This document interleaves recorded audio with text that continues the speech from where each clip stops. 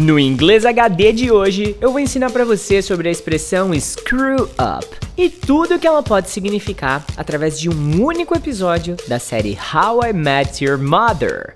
VPFI!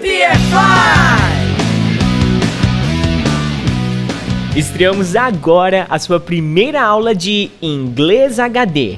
É um inglês de alta definição, ensinando tudo que você pode aprender através de séries, filmes e tudo que você adora assistir. Caso você esteja conferindo esse episódio como um episódio de podcast, eu aconselho que você acesse aí o www.vocepodefalaringlês.com.br e veja todas as imagens que eu separei aqui com todos os exemplos. Então, vamos ao primeiro para você entender o que você vai aprender hoje. And then Uncle Marshall went and screwed the whole thing up.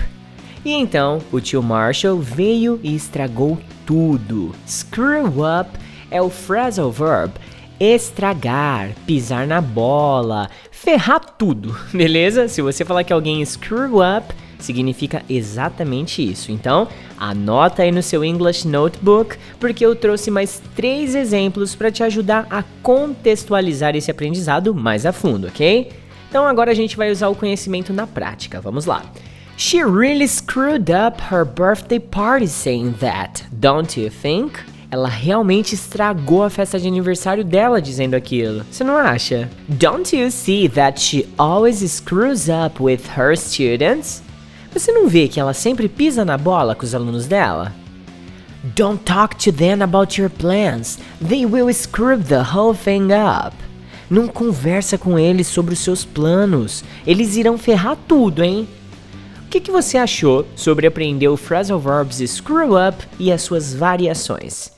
Agora um lembrete muito importante, tá? Essa expressão aqui se trata de algo bem informal e que pode ser considerada até desrespeitosa por algumas pessoas, tá bom?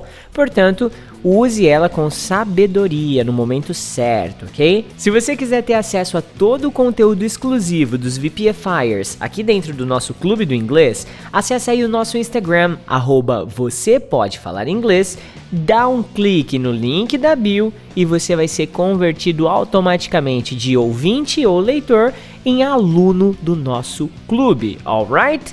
A cereja do bolo só tem acesso quem tá dentro do nosso clube, beleza? Bom, essa foi a sua primeira aula de Inglês HD, um inglês em alta definição, ensinando tudo que você pode aprender através das coisas que você assiste. Então, see you next time. Bye bye and have a great one.